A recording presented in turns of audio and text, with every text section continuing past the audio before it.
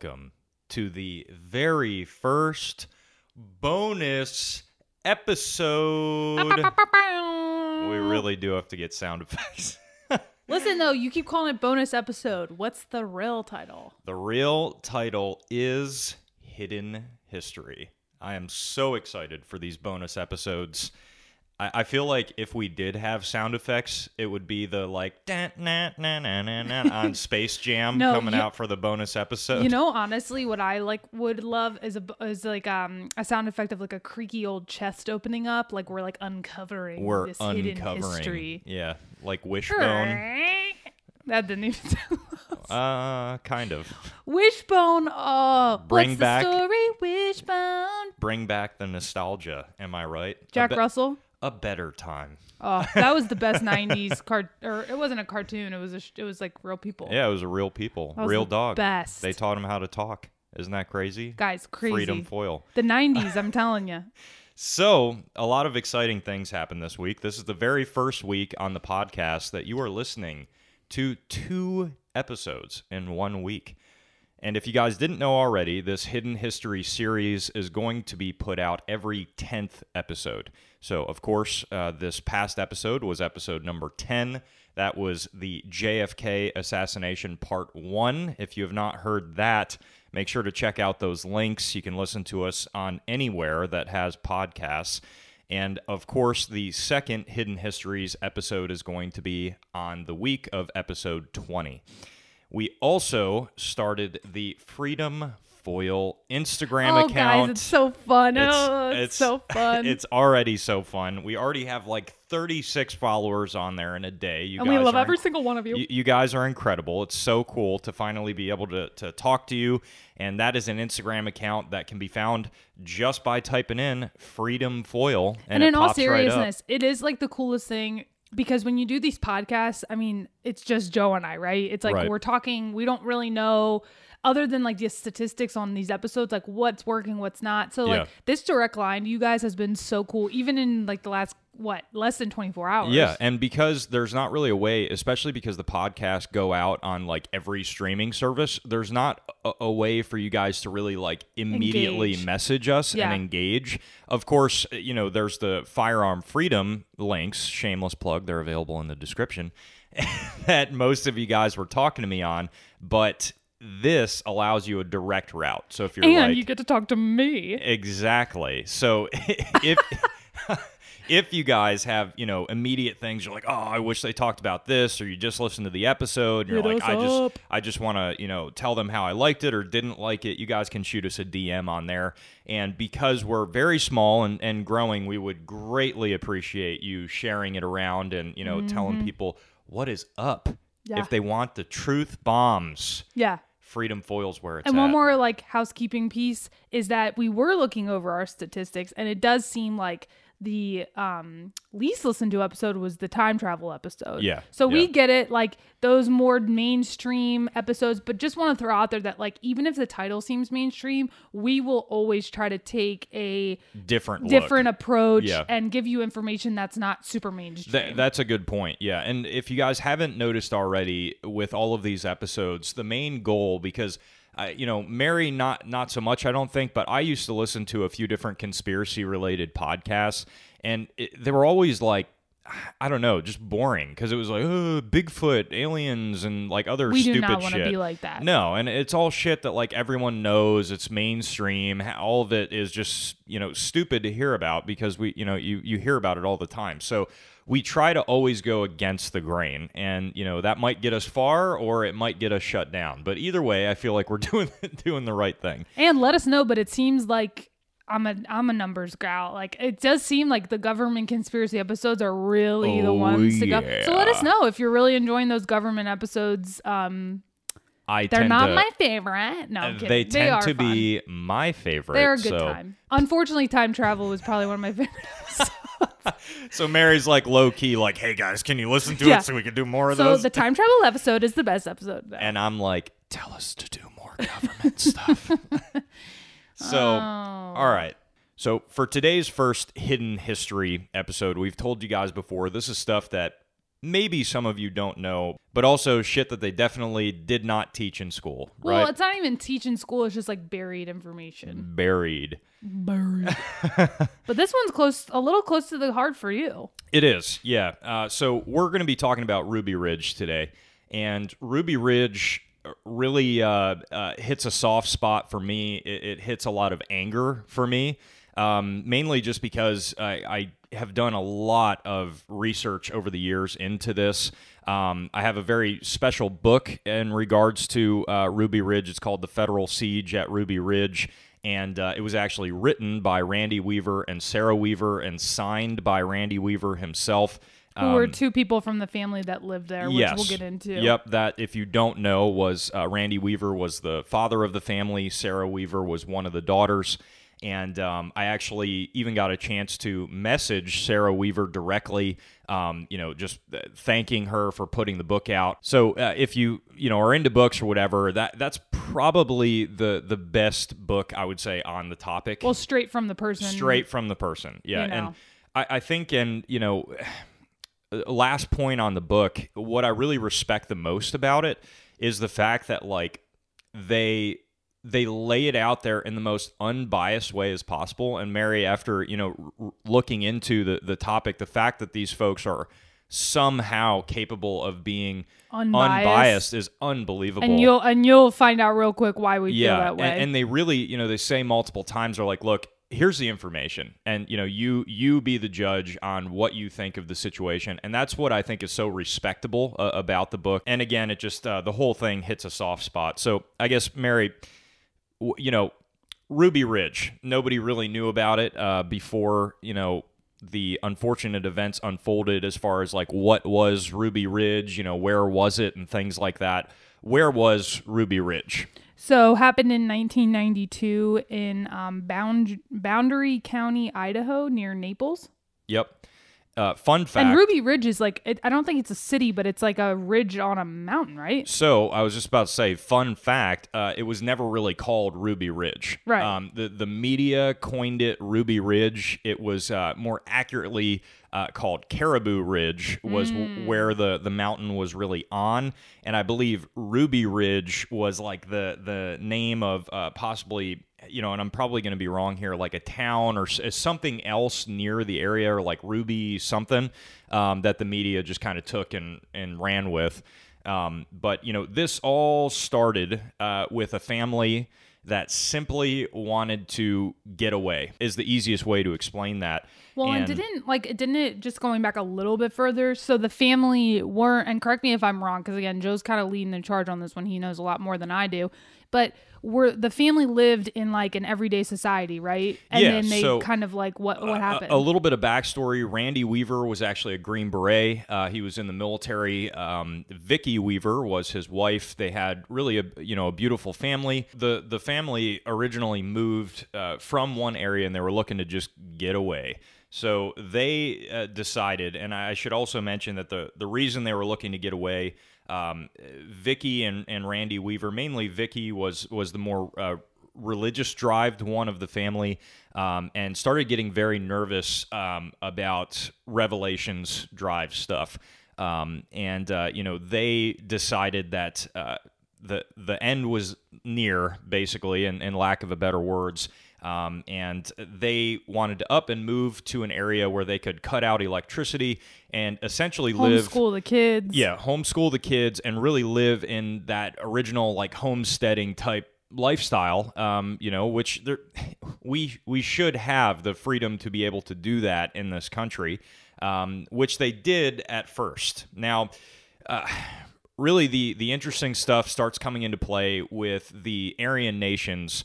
One of the Aryan nations more so get-together areas incredibly close by the Weaver's homestead, the Weaver's cabin.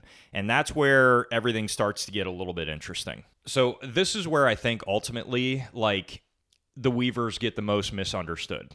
They're painted in the media as total white supremacists. Like, even today, I think the folks that are our age, maybe the only thing they know about Ruby Ridge, if they got introduced to it by like the PBS documentary. Well, which streamed on Netflix. That was it was okay. That was the first thing that I mean, that has interviews with Sarah Weaver. It does, yeah, and that was they did a pretty okay job with that. They left out some information that we'll talk about, but like just like anything, it's hard to cover all the information that you find in that book that you had mentioned in one documentary or mini series. It's difficult, but I agree with you. I think they did a good job. Yeah. So I got to ask you, when you first saw the miniseries or when you did this research, what was your first initial opinions of what happened to him? Yeah, like enraged, right? Like, I think, to be completely transparent, it is sketchy to me that they kept going back to the, what would you call Aryan Nations stronghold. But the way that it was explained in the documentary and in the research that I did, it seemed like they were so isolated that they did want to incorporate a little bit of community into their lifestyle, and that they found that was probably the closest thing they were going to get and the safest thing that they were going to get at the time. Right. So, but my thing is, again, just being completely transparent and objective, it's kind of like, okay, if you went one time and you got a taste for it, it's kind of like, I don't know if I'd go back. But then again, it's like, if that's the only thing in like an 80-mile radius. Right. And they are out in the middle of nowhere. Exactly. So the important point to note about them going back multiple times is that the Weavers claim they were not white supremacists. They were not neo-Nazis. Could that be debatable that, hey, you went back multiple times? Sure. Now, I think it also is worth noting that, obviously, I don't know that they were 100% against those ideals or for those ideals. They were kind of like up in the air about it. And they were definitely multiple times, if I remember right from the book, I read it a while ago now, they did claim to be separatists, which, kind of, for lack of a better words, is essentially, it's, still a racist mindset to have. It could be defined as that. I don't know what that is. Basically that, like, they're not violent against the races, but they believe that the races should be separate, that they should live separately, right? So it's, again, I'm trying to say it as plainly as possible, and I don't want to get all tied up on, their ideology, because ultimately that's not what this is about. What we're talking about, yeah. Right, but that's, in a nutshell, I believe, I don't want to speak for the Weavers, I think that's around what they were getting at. Right. Ultimately, the reason why the Aryan Nations is specific is because at this point in time, the ATF was trying to infiltrate that area of the Aryan Nations, and there was currently an undercover agent that was trying to get in to figure out, arms smuggling or any sort of... Well, he was in. Wasn't there a couple people that would go to the church services and things? As far as like the ATF? Like the ATF were like in, and they were like very much undercover. So the ATF informant befriended Randy Weaver, and that's how all this started, right? So he portrayed himself as an anti-government illegal weapons dealer for the most part. So for those of you guys out there that aren't into guns, you may not be familiar with what's called NFA restrictions, National Firearms Act restrictions. It is quite the unconstitutional piece there that you got to deal with that essentially says if you have a shotgun, let's say, legally the barrel cannot be below 18 inches. And is that like a federal? That's a federal law. Yep. So if we're going state to state, that doesn't really matter. No, federal, the supremacy clause, federal trumps state law. And ultimately, yes, it's a federal law enacted in 1934. It says that in order to do that legally, even if it's 17 inches on the barrel, you have to pay the government tax. $200. You got to, register it with them. You have to do fingerprint cards, photos, all this extra stuff. And you got to wait a good little bit to get it. Well, because you're manipulating the firearm.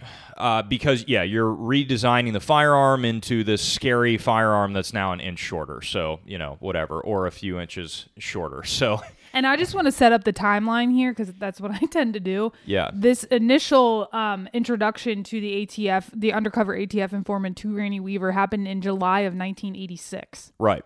So, we're talking a few years here that this was going on. And ultimately, what this informant was doing was just bugging the shit out of Randy Weaver. Consistently trying to get a meeting, trying to get in. And what he was trying to do is have Randy Weaver cut down the barrels of 2 shotguns. So he wanted 2 shotguns. He's like, look, man, I need them shorter. Can you cut them down for me? I don't have the tools to do it. Will you do it? And Randy declined multiple times. Multiple times, yeah. Multiple times. Randy Weaver's like, no, man, it's illegal to do that. Whatever. Because again, remember, he's a loner. He just wants to be left alone. I mean, right. Even in these community, quote unquote, community settings, I feel like he would still be the guy that's like, hi, how are you? Leave. Right, exactly. So finally, after years of pestering about it, Randy Weaver agrees to do it.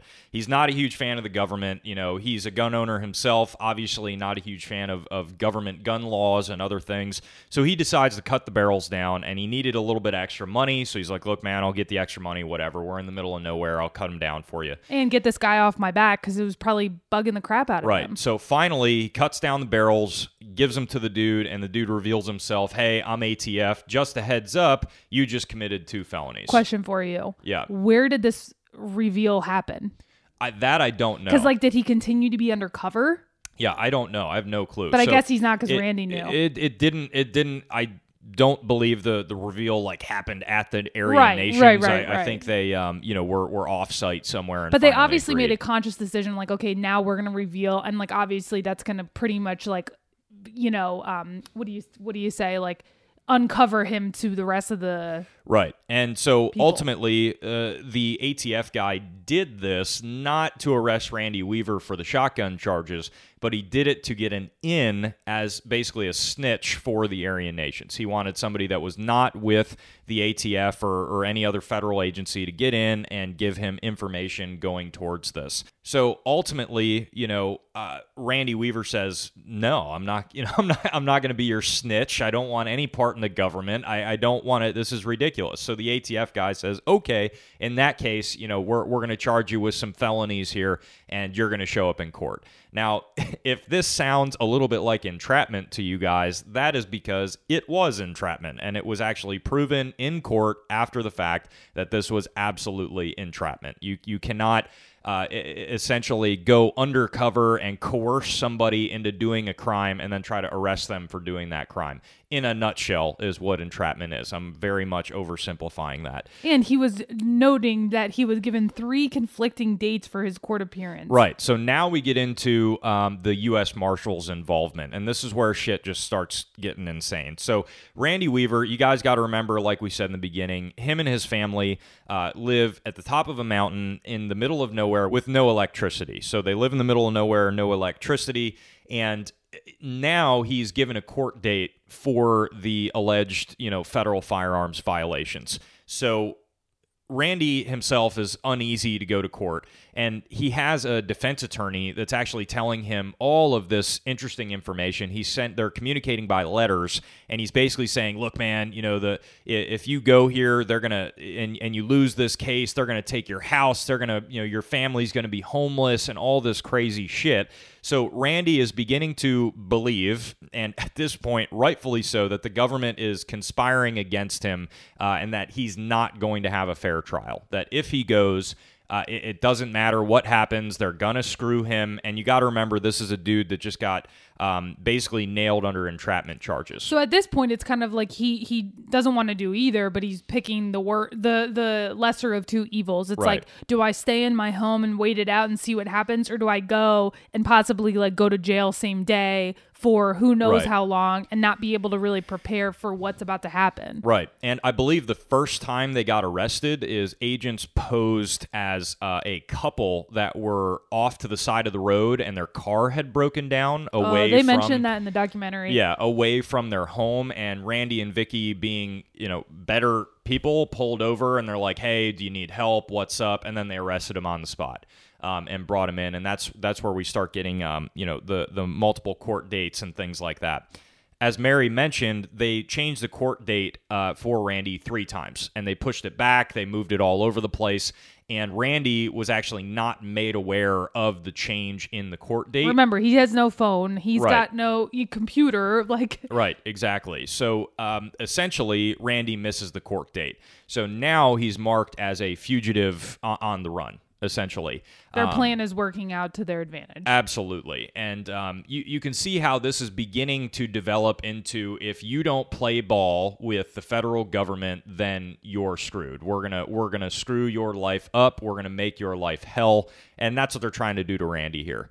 Because God forbid the government looks stupid. Right, exactly. And ultimately, they call in the U.S. Marshals, which essentially the U.S. Marshals, their job in this case, we have a federal fugitive who's not coming into court, so you need to go get that federal fugitive and bring him to court to answer for the crimes. Is this the point where, they had a literal camp set up outside of his... Not yet. Okay. So that happened when the state of Idaho declared, I believe, a national emergency or something like that.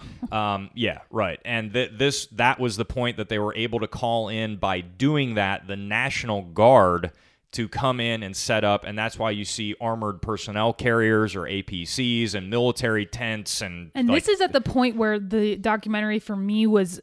The documentary, I was already getting pissed, but this was the point where I was like, wait, what? Yeah. The visual of the amount of government right. vehicles, tents right. set up, it looked like a military base. And mind you, again, I need to get this across every time. This all started because a dude cut down the barrel of a shotgun a few inches shorter than legally it's supposed to be. That's the only reason this started, right? Now, if we go back a little bit, throughout this time, Randy Weaver has decided, I'm not leaving. I'm not leaving. I'm not leaving. I'm not fucking leaving. Randy Weaver has decided, I am staying up here, and if you want me, come get me, and I'm not going. So it's who is in the house? Randy? Randy, his infant daughter, Sarah Weaver, and I believe they had one other daughter. I'm so sorry if that's incorrect. So they had two daughters and a son, and I always have a hard time pronouncing their baby at the time. Her name, Elishaiba. I can never pronounce it right. Sarah was the oldest, and Samuel Weaver was the middle. And so at this point they're holding up in their property. They're not doing anything aggressive or violent or anything. They're just like, look, we're not going to come down. And at this entire point, the U.S. Marshals Service, and this is where it starts getting corrupt, they're building the threat profile on Randy Weaver. So before they just go to somebody, they're building a threat profile. They're saying, hey, how much of a threat is this person that we're going to get, against us? How much of a threat is he against the U.S. Marshals? And I'm sure they took into consideration everyone in the household, the ages of the people in the household. Right. At this time, Sarah's a teenager, Sammy's about 14, and then they have the infant. And then also, when did the family friend come by, Kevin Harris? So Kevin Harris was, I believe, there throughout the entire time. Now, the Weavers already had an issue with their neighbors, right? There was a land dispute earlier, and the neighbor started reporting, this is like the OG bullshit red flag law stuff. The neighbor started reporting the Weavers to the FBI, saying, hey, look, these are crazy anti-government people. They're going to come and do something to the government. You guys need to go, raid them or do whatever. And they had never said any of these things. The neighbor was just super pissed off at the Weavers over a land dispute. Now, of course, the U.S. Marshal Service does not actually get anybody to, contact Weaver directly or anything like that. They interview the angry neighbors who already dislike the Weavers. Well, and mind you, the Weavers won that court case against the land dispute. They won, and the neighbor ended up actually having to pay him. Right, and even for the damages and things like that, the court fees. So this should have been done and over with. Exactly. So instead, they build the threat profile on Randy Weaver, saying he's some crazed, super trained Green Beret that has his house booby trapped. He's not coming out without killing all of you. And the letter that the crazy neighbor wrote to the FBI also included that Weaver had threatened to kill not only Pope John Paul II, President Ronald Reagan and Idaho Governor John Evans. So Right. it's like, he's going to kill everybody. Right, exactly. So this is the threat profile that the U.S. Marshals are building. And at no point did they just go up to the cabin and say, look, Randy, you got to come in and deal with, these charges that are against you, and, we'll go from there. They're basically like revving themselves up. Exactly. They're revving themselves up without even going there. And then they start trying to do surveillance on them by dressing up as real estate agents and, going up to their home and, making themselves look like they're not federal agents. And this is just adding fuel to the fire of the Weavers believing there is a government conspiracy against them, which at this point there absolutely was. So question for you at this point, with the whole military regime out there, does Randy know? Did the book mention that Randy was aware that there were that many military personnel outside his home? No, because how would they he were know? at the bottom of the ridge, Right. basically. So they were way down. Now, I should mention that we have to get into why there were so many military people at this time. The military people and the whole state of emergency and everything was not declared because of the shotgun barrels. What ended up happening, so the Weavers are within their home now for quite some time. Their food supply is running low. They can't leave because they're afraid that they're going to be arrested. It's getting pretty bad. So then the U.S. Marshals decided, hey, we need to get surveillance around the property, right? This is where it gets interesting. So you got two teams of U.S. Marshals going in. They're dressed up in full camo fatigues. They had mesh fitting around their faces. Ghillie suit? One of them has a ghillie suit on, actually, and then they have full standard long guns at this point. So one of them's rocking an M16. They have MP5s, whatever. So they're ready to go, and there's allegedly setting up surveillance stuff. Your tax dollars at work. Your tax dollars at work, right? These dudes are like, oh, get to go play Rambo in the fucking woods and get this dude. So, they start trying to set up around the property. So Randy Weaver and his family have this dog, a yellow lab named Stryker, right? So Stryker is around now. Keep it in mind, the Weavers at this point are constantly armed. That is very true, that every time they're outside their home, it's a large property, they're armed. And they also don't know what the hell is happening. They think their family is in immediate grave danger from the government, which in this case it was. So again, this is fueling the fire of the Marshals, right? So the Marshals, the one team, there's three of them, are surrounding the bottom of the property. And this is the part that I love. So they claim they wanted to see how sensitive the dog was as far as to noises surrounding the property, to see, how they could set up for a raid in the future. So they decided to throw a rock near, up towards the property. So they throw a rock, and of course, the dog starts barking. Right, and there's actually video evidence of this. They're filming the whole thing until the shooting, coincidentally, and the dog starts going crazy, and it takes off running. Right, so Stryker starts running into the woods. Randy Weaver follows Kevin Harris and Sammy Weaver down the trail because they think either something's going on. Ultimately, they think Stryker spotted a deer or something like that. And they're like, so hell yeah. You have Randy, you have his son, his 14-year-old son following behind him, and family friend, and the dog is now trailing? Randy's actually in the back. So Sammy and Kevin are the first ones out following the dog. Okay. And the dog is in front of everyone. And I think Sarah Weaver mentions in the documentary that at this point, she felt extremely uneasy that there was something about to go down. Right. And again, they're thinking it's a deer. They have almost no meat left. Or a bear left. or something. Yeah. So they're like, we might be able to kill some game, get some meat, and and survive this thing. So not only do the U.S. Marshals decide not to retreat, because you would think, hey, they're coming towards us. They're coming towards us. Shit, this is just surveillance. Let's get the hell out of here and try to avoid any sort of conflict. They stay and take up defensive positions.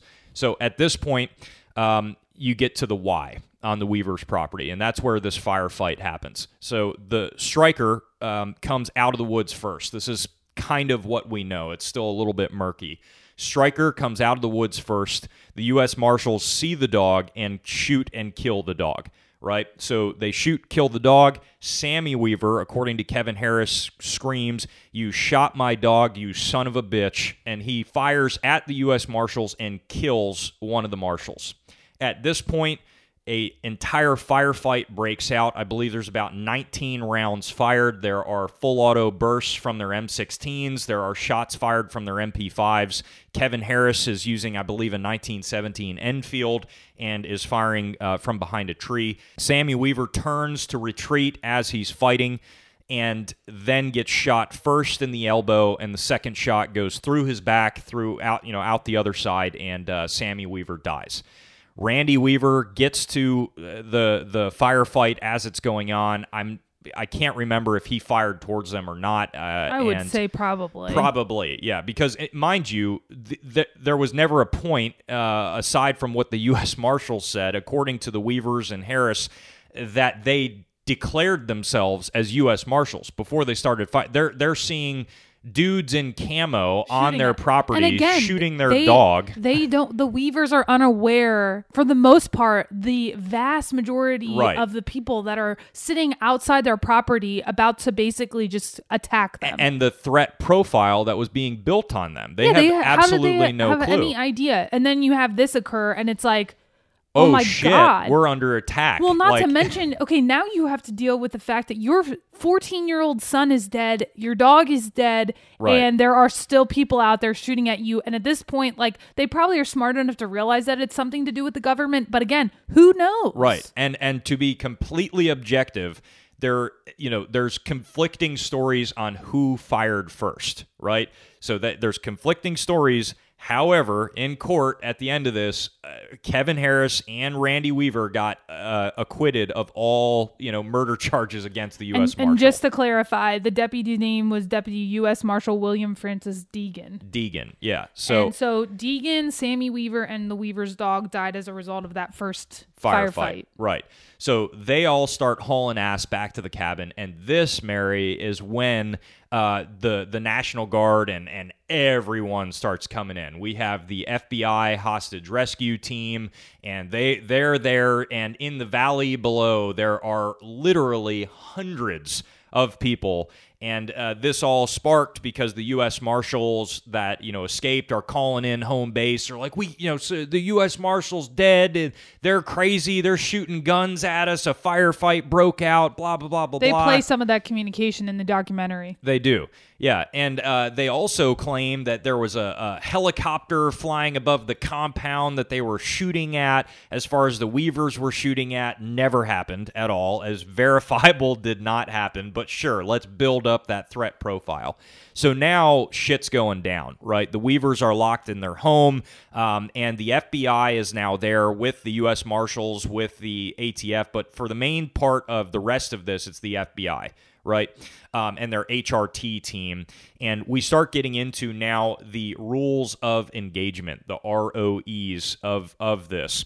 And this is an important fact because essentially now what these guys are getting is all of the responding SWAT team that's coming in, they're given the rules of engagement of shoot on sight, essentially. If you see, which at first it was any adult with a firearm in hand, but it got changed to any adult male with a firearm in hand. And the more specific words there are you can and should use lethal force. You can and should use lethal force. Yeah, I remember that part. And let's just do perspective on each side. At this point in the timeline, we have the military or the government, FBI, the National Guard and all of that all revved up because not only now do they have the threat profile, but they are now convinced that the threat profile is completely true because one of theirs is dead. Right. So, and then, okay, so there's that side, right? And then you have the Weavers, right? So I think it's important to really show that. So now Randy Weaver, correct me if I'm wrong, has to drag his dead son back to his home. Yeah. And simultaneously somehow try to protect the rest of his family. Right. How do you, first of all, how do you cope with what just happened? But you have to now focus on the rest of the attack. I mean, come on, that's insane. Yeah. Right. That's absolutely insane. And again, I wanna reiterate once again that this all started over a few inches on a shotgun barrel. So what happened next? They start really bunkering down in the house. Sure. And this is when the next and most horrendous murder happens. So I believe it's the following day. Randy Weaver goes outside because Sammy Weaver, they placed him in the shed. Obviously, they didn't want their 14-year-old dead son sitting in the house with them because that's tough. And Randy Weaver goes out. Kevin Harris, I believe, is around the shed at this time. And they're going to bury him? No, they were going to check on him, see him again and just, I guess, grieve. And essentially at this point, FBI, HRT teams have set up, and there are now FBI snipers surrounding the property. And again, remember, they've been given the essentially shoot on sight order, no hesitation. They don't have to be shooting at you. If you see an adult with a firearm, shoot on sight. And let me just throw that out there as well. Third perspective, now we have protesters, correct, at the site of the military setup? At the beginning of the road going in. Right. Yeah, they're getting pissed. Right. And most of them are locals, but I think people this story really starts to get some traction in publicity. In the national, not national, but news. And we should also mention that the actual local police, like the county SWAT team that was called in, read the rules of engagement and were appalled. They could not believe that those were the rules of engagement. But what are they going to do? Well, no, they actually, interestingly enough, said that they were not going to abide by those rules of engagement. No, I know. I'm just saying, FBI trumps all. Oh, right. You're exactly. not going to do anything. And as long as, your jurisdiction is done. Right. And even the FBI hostage negotiator, the person that was trying to speak to them, was also blown away that this was the tactics, the rules of engagement that they were given. This is not, for those of you out there that don't know, that's not standard. Standard is, you fire if you're fired upon and you're defending yourself, and the only time you shoot is if it's in immediate danger of your life or others, well, at this point you would assume that since the family retreated, you would try and go at it at a point of, let's try to have as little casualties as physically humanly possible, and let's just settle this as peacefully as we can, but not the case. So all right, so Randy Weaver's outside the shed. Right. The FBI sniper, and I can't really pronounce his name either. The murderer, we'll say, this is how I feel about him. Gets Randy Weaver in his sights. He fires a shot at Randy Weaver. It was pointed at his back, and at the very last second, Randy Weaver turns and gets the shot, I believe, in his arm. At this point, Sarah Weaver runs outside and says, "What's going on?" Randy Weaver says, "I've been shot." And Vicky Weaver opens the door to the cabin and says, what the hell's going on? Come inside. And she's holding her infant daughter at this point in time. Randy Weaver takes cover behind the shed. The FBI sniper reloads at this point and is looking for another target. Randy Weaver and I believe Kevin Harris and Sarah all run back inside. Kevin Harris is the last one. Now, at this point in time, the FBI sniper takes aim at a door of the front door of their cabin, and it has a little blind in front of it. So he doesn't even know what he's shooting at this point in time. He's firing blindly. Kevin Harris is directly next to Vicky Weaver. A shot rings off, and unfortunately that shot fatally wounded Vicky Weaver in her head. The round went through and then entered Kevin Harris and actually got lodged right next to his heart. At this point, Sarah Weaver gives just a horrendous account of this in her book that and in the documentary, pieces of her mother is all over their infant child and all over her daughter, Sarah Weaver. And now Randy Weaver is looking at his unarmed wife, who is holding their infant child that just got shot in the head on the ground on the floor of their kitchen. Meanwhile, he also has been shot. Correct. So he's Kevin Harris is almost fatally shot as well. He is not doing good. There's now a round lodged, and this FBI sniper didn't even know his target or what was beyond it. What happened to the baby? The baby survived.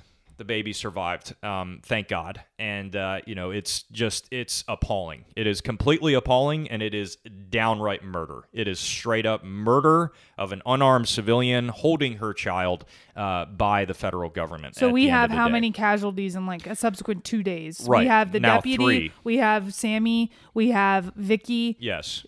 And now Harris, multiple shot. Yeah. So from this point, the FBI doesn't even know that they have Vicky as a casualty. So here's where it starts getting horrible is now the FBI negotiators come in and the siege starts for, I believe, 11 days.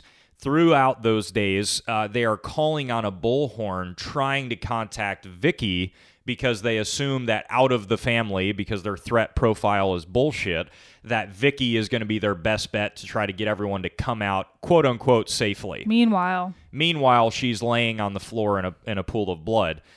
So they're calling on the bullhorn, Vicky, come out, save your children, save all of them. We don't want to harm you. We don't want to hurt you. So the Weavers are now taking this as they are messing with them about shooting Vicky, that they're, actually, trying to like push them around that they just shot Vicky and are taunting them about it, they take it. So all these traumatic events take place. They have little to no food left, probably little to no like resources. I mean, you're probably already stir crazy, and then you add all of this chaos, complete and utter chaos on top of it. Randy Weaver probably lost a good amount of blood, so like, oh my God. And on top of that, now they think that if they come outside, they're going to be killed. I mean, rightfully so. Right. And on top of that, to further this, and this is, Mary, you might find this interesting. This was left out of the documentary. So the FBI multiple times was telling Randy to go outside, and there's a phone attached to a little, robotic thing. And to take the phone, we want to communicate with you. Please take the phone. Was the robotic thing actually there? Yes. Okay. So the robotic thing actually was there, but attached to it was, ironically, a short sawed-off shotgun. So actually attached to that was a firearm, and they were planning on neutralizing Randy if he came outside. So, did Kevin Harris die? No. Kevin Harris actually survived. And that was the first person to exit the siege, basically. So the FBI at this point, again, has been surrounding the property, and finally they call in a civilian, Bo Greitz, I believe. Well, wait. I think you're missing a point. Didn't Randy Weaver call out and said, like, you killed my wife? Like, how did they find out? Because they did find out. They found out with Bo Greitz coming in. So that's how they found out. So basically, this dude was a Green Beret. A Green Beret as well, and he had all the accommodations. But he also personally knew Randy Weaver. Not necessarily. So the interesting thing is that they had a connection. They had a mutual connection. I believe Randy Weaver knew of him. I don't know that they had an immediate personal connection. Bo Greitz was pretty large in the more anti-government community. He was running for a political place in office, and at this point, he was pretty big on the anti-big government category. He was a Green Beret. He was pro-firearms, so he was pretty large in this community. So they're like, we'll get this guy in. And I think in the documentary, they actually interviewed Bo Greitz, and he said, I didn't know who this person was. I just, figured I could come and help. Oh, right. Okay. Right. But again, they had that connection of both being... So since they're not getting any response from the FBI, they bring Bo Greitz up to the cabin, and Bo Greitz calls out, Randy, it's me, it's Bo. I'm here to help. I'm here to figure out what these government people are doing to you. And at this point, Randy calls out, they shot Vicky, she's dead, or something along those lines. And Bo Greitz turns around and essentially says, oh, you guys messed this one all up.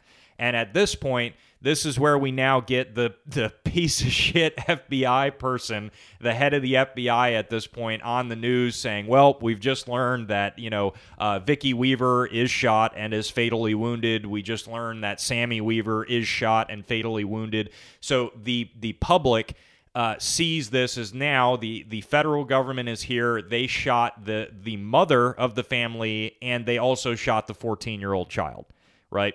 And they know that they had made contact with, or that they shot Harris and Weaver as well. Right. So these people are enraged. Now you have more riots breaking out almost at the bottom of the hill, and all hell is really breaking loose. So finally, Bo gets Randy to send out Kevin. And Kevin Harris didn't want to leave. He was actually telling Randy the whole time that Randy should put him out of his misery and actually kill Kevin Harris, which, of course, Randy Weaver, refused to do.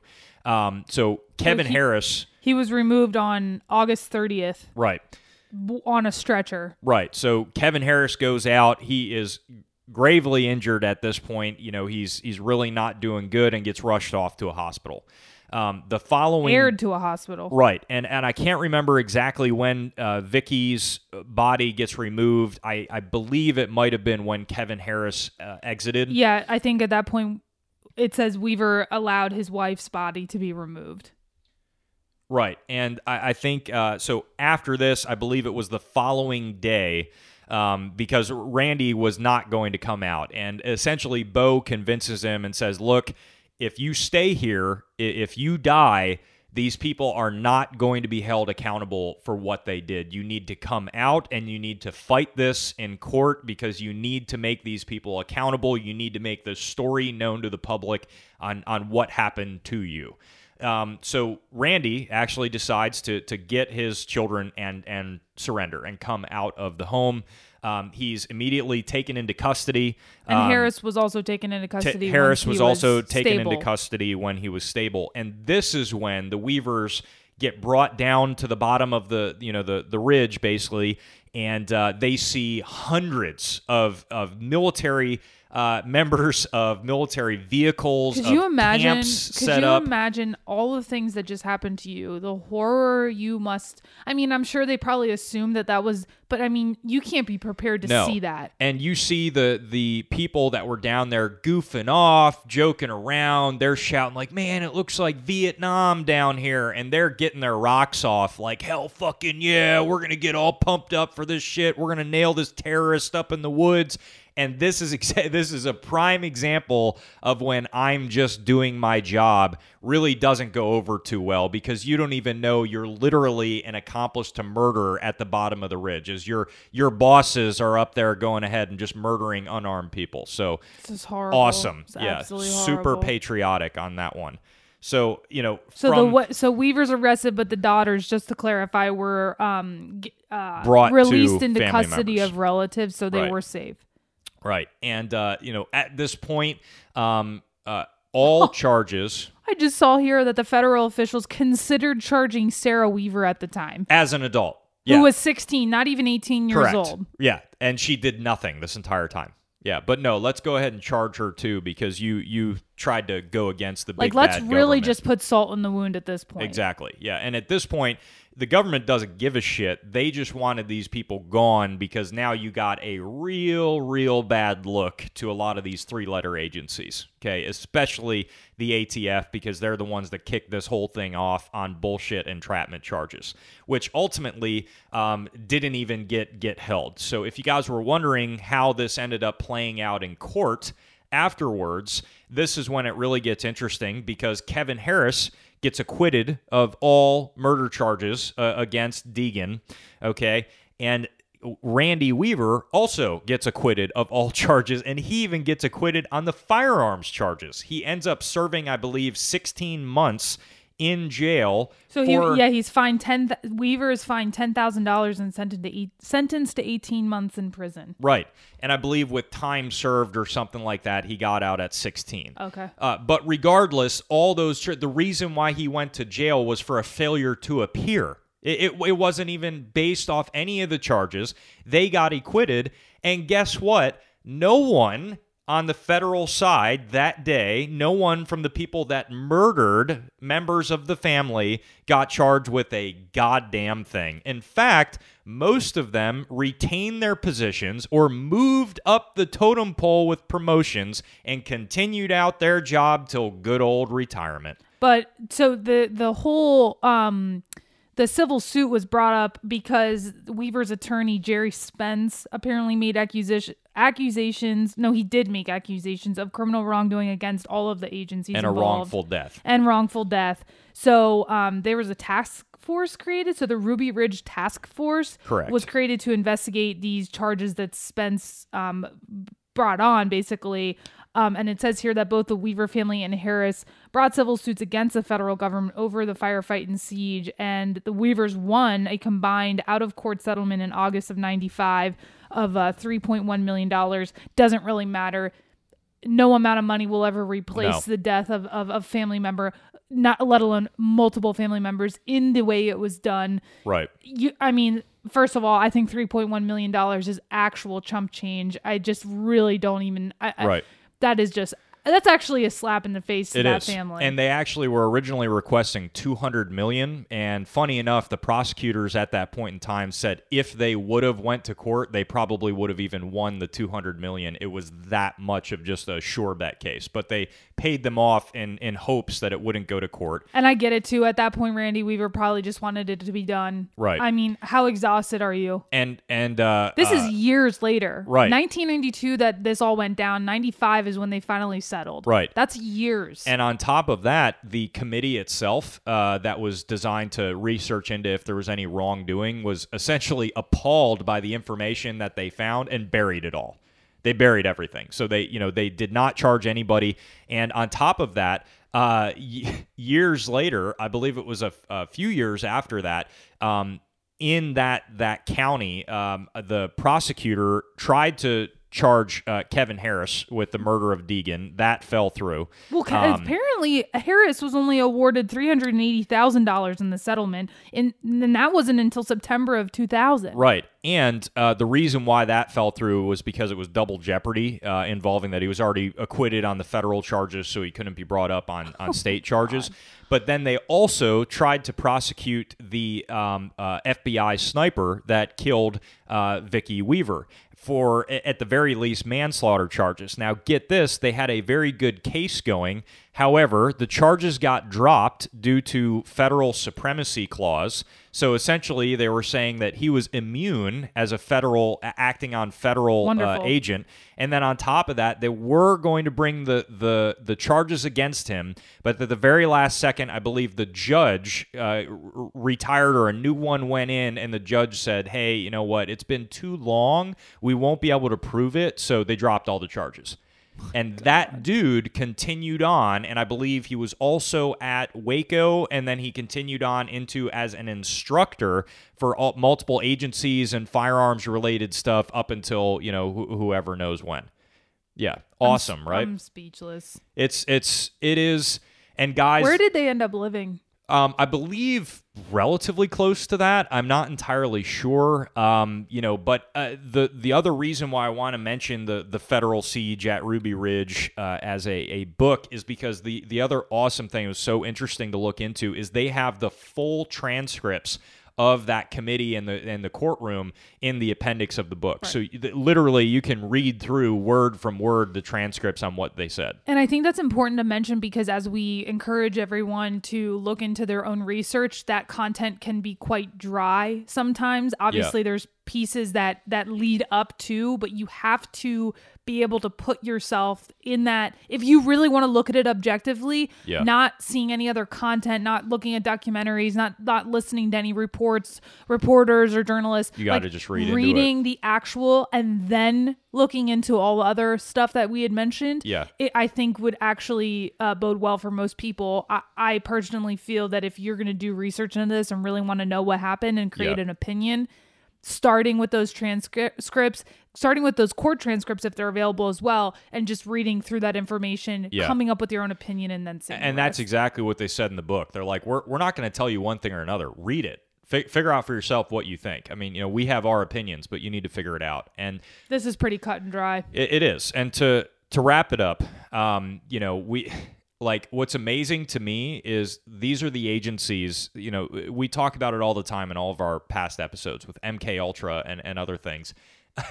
These agencies were barely even reprimanded for murdering U.S. civilians and yet continued on. These are still the agencies that we live under today. Some of the people that were involved at that point in time are still in high up positions in these agencies with, again, no reprimanding whatsoever. Sometimes I think, like, you know, you joke around about, oh, we're going to live in the middle of nowhere or whatever. I'm like, God, at this point with all of this stuff, I feel like sometimes it might be better off to live in a place that there are a lot of people because you're less conspicuous. Well, and here's the thing. Like, you think you're so hidden, but you're not. It's an illusion of freedom. Okay. Right. I've said this a lot before on all my other channels. It's an illusion of freedom. They give you the illusion that you have the ability to live out your life free in the middle of nowhere.